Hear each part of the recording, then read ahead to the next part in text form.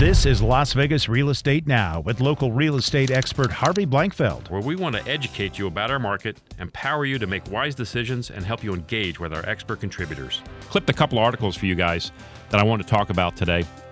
The first one was in the Sun, and it said, Las Vegas housing prices remain level in December. Now, interestingly enough, when I'm going through these articles, the title for a month ago was almost identical. Las Vegas prices remain level in November. And in the article, they go on to say that stable home prices and fewer home changing hands in Las Vegas values caused home values to plateau last month. The GLVAR reported the median single-family home rose slightly to $295,250, up from $295, and that's up, or that's actually down from our peak this past summer when we were approaching 300. We're very close. And back in 2006, we reached 315. So Las Vegas real estate, contrary to most markets, is still below our peak. We still have not reached that number we hit back in 2006, which was 315. Other markets, California, Arizona, Texas, all across the country, have not only reached that peak, they've surpassed it. They've gone beyond their numbers of that peak market. Now, we haven't come back quite to that point yet. But here's the interesting thing now is that we have currently about a little more than a 3 to 4 month supply of single-family homes in our market. What this article says is a 6-month supply is considered balanced. I would challenge that. I think that where we are right now is pretty balanced for this market. The way our market moves, 3 to 4 months is a balanced market. This is where, and a balance means that neither sellers nor buyers have a particular advantage for their particular deal because of the amount of inventory and competition that's out there. The things that impact pricing are supply and demand. And demand remains somewhat constant, although it's a little off this time of year.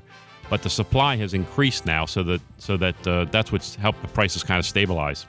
Buyers that were out there looking for homes maybe 6-8 months ago should be calling their realtors back right now.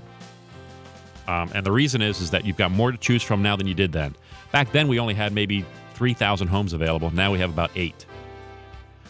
So there's more properties out there for you to find. And those who were looking for homes under $300,000, they're out there again. It was hard to find anything under $300,000 back then. You just couldn't find anything. Now they're there.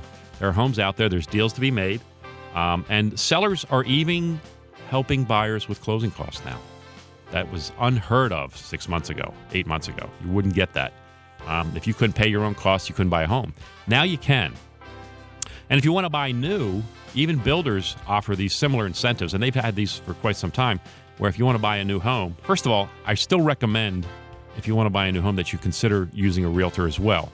Because as a realtor, I know the incentives that are available to you. I can keep you through the process. It doesn't cost you any more money.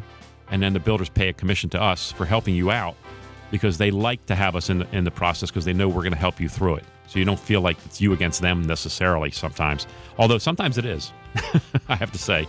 Sometimes the builders don't get it all right, and so we're there to help you. But if you're thinking about new, consider that as well.